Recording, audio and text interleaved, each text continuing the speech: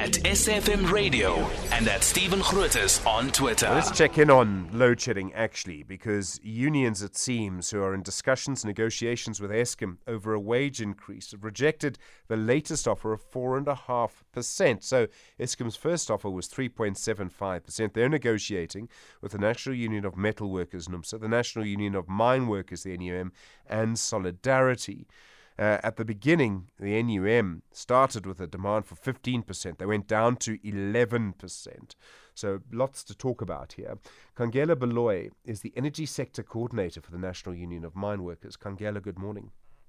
Morning, Stephen and the SAFM listeners. Complicated negotiations, very important negotiations for everybody. Eskom's now offering you 4.5%. Why did you turn that down? Yeah, no, Stephen, you will know that the CPI is now at 7.1%. So that is far below the CPI now. And you will know that the prices of everything has went up. You know, the price of bread, the price of petrol, the price of food in general, even the price of electricity has went up. So it's become difficult for the working class to really afford the lifestyle they are used to.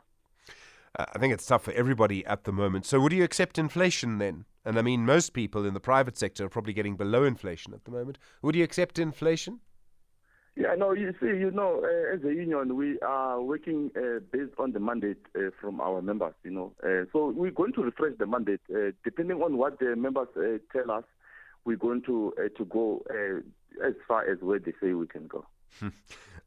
Come on, Khangela, you have a big influence over what your mandate can be. You will speak to workers, you will make recommendations. They will give you a mandate after that. I accept that. But, I mean, I realize that there's a lot going on here and there's a difficult history to this. But it's in the interests of the entire country that this get resolved speedily.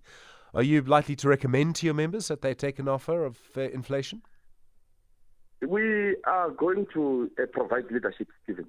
Because we understand this issue is an issue of national interest.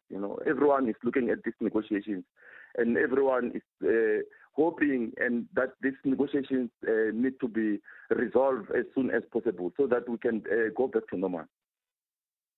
We remember what happened during the last year, and there was a strike. You want to avoid that? You remember. Eskom workers are essential workers, So we don't really encourage Eskom workers to go on strike, because it is really an unprotected strike if that happens. Thank you very much indeed. Khangela Baloyi is the Energy Sector Coordinator at the National Union of Mine Workers.